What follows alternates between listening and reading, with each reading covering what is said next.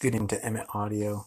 I didn't actually look at what the what number it was before I started doing this. I just got back from visiting my brother, and I just stacked about a quarter of our firewood for the evening. So I'm inside now, covered in sawdust, and I wanted to do one of these before I went to bed. This is a wooden spoon geek out, and today I'm going to be talking about microchamfers. What are microchamfers? Well, microchamfers are essentially just a fancy way of saying knocking off the edge of something, and having a deliberate policy or a deliberate design of how you use microchamfers is an important aspect of creating spoons that both feel good in the mouth, but also are strong and durable, because part of what the microchamfer does is it removes the most delicate part of the spoon, which is to say the sharp edge. Microchamfers are where you get those curly whirlies, as people call them. And I do them essentially all over my entire spoon. I try and make them as tiny as possible, and I try to do them everywhere on my spoon, because what I want there to be facets that you can see, but a lot of times, particularly on the sides of the handle and on the rim, if you don't put a microchamfer there, it's unpleasantly sharp. Facets that meet each other at a more obtuse angle, like at a shallower angle, often don't need microchamfers, but ones that are getting close to 90 degrees definitely do. So sides of the handle, rim, for sure.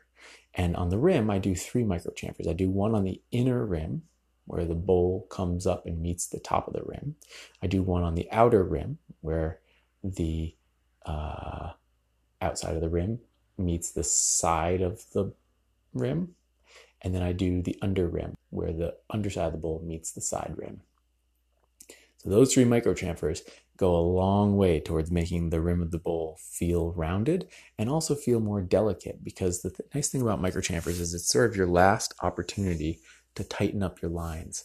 And you can fudge a lot with the microchamfers in that your eye sees the line that's created by the microchamfer more than it sees, how smooth the surface is on either side of that line. So if your line is not super great and you're going through to take your microchamfer, if you can control your microchamfer a little bit and use it to sort of take a little bit more where it would make the line look nice and either smoothly curved or straight, depending on what you need, you can trick the eye essentially with the microchamfer into thinking that your spoon is a little tighter and neater than it actually is. What I have found, so Matt believes that using a knife with a wider edge is easier to finish with, and he doesn't understand how I can finish my knives with the Pro Grand Sloy that has a very shallow edge. But I think part of it is my technique of making the microchamfers, which is that I find that when I'm making microchamfers, I place the thumb of the knife hand halfway up the blade on the side of the blade, and that really stabilizes the knife, because a lot of times with the microchamfers, I'm not doing a skew cut where the blade is traveling down and I go from heel to tip of the blade. I'm instead sort of holding it steady in one place towards the tip of the blade, and that way I can have more control over exactly how wide the microchamfer is. And a lot of times I'm using as little pressure as I possibly can to get it as thin as possible. So those are really the tricks with microchamfers. It's important that you have a keen understanding of how the grain is flowing. Particularly the place where you're going to run into trouble is the top outside rim of the bowl, because you're going to want to treat it as though you can go from the widest part up with your knife pretty flat and shallow to the rim.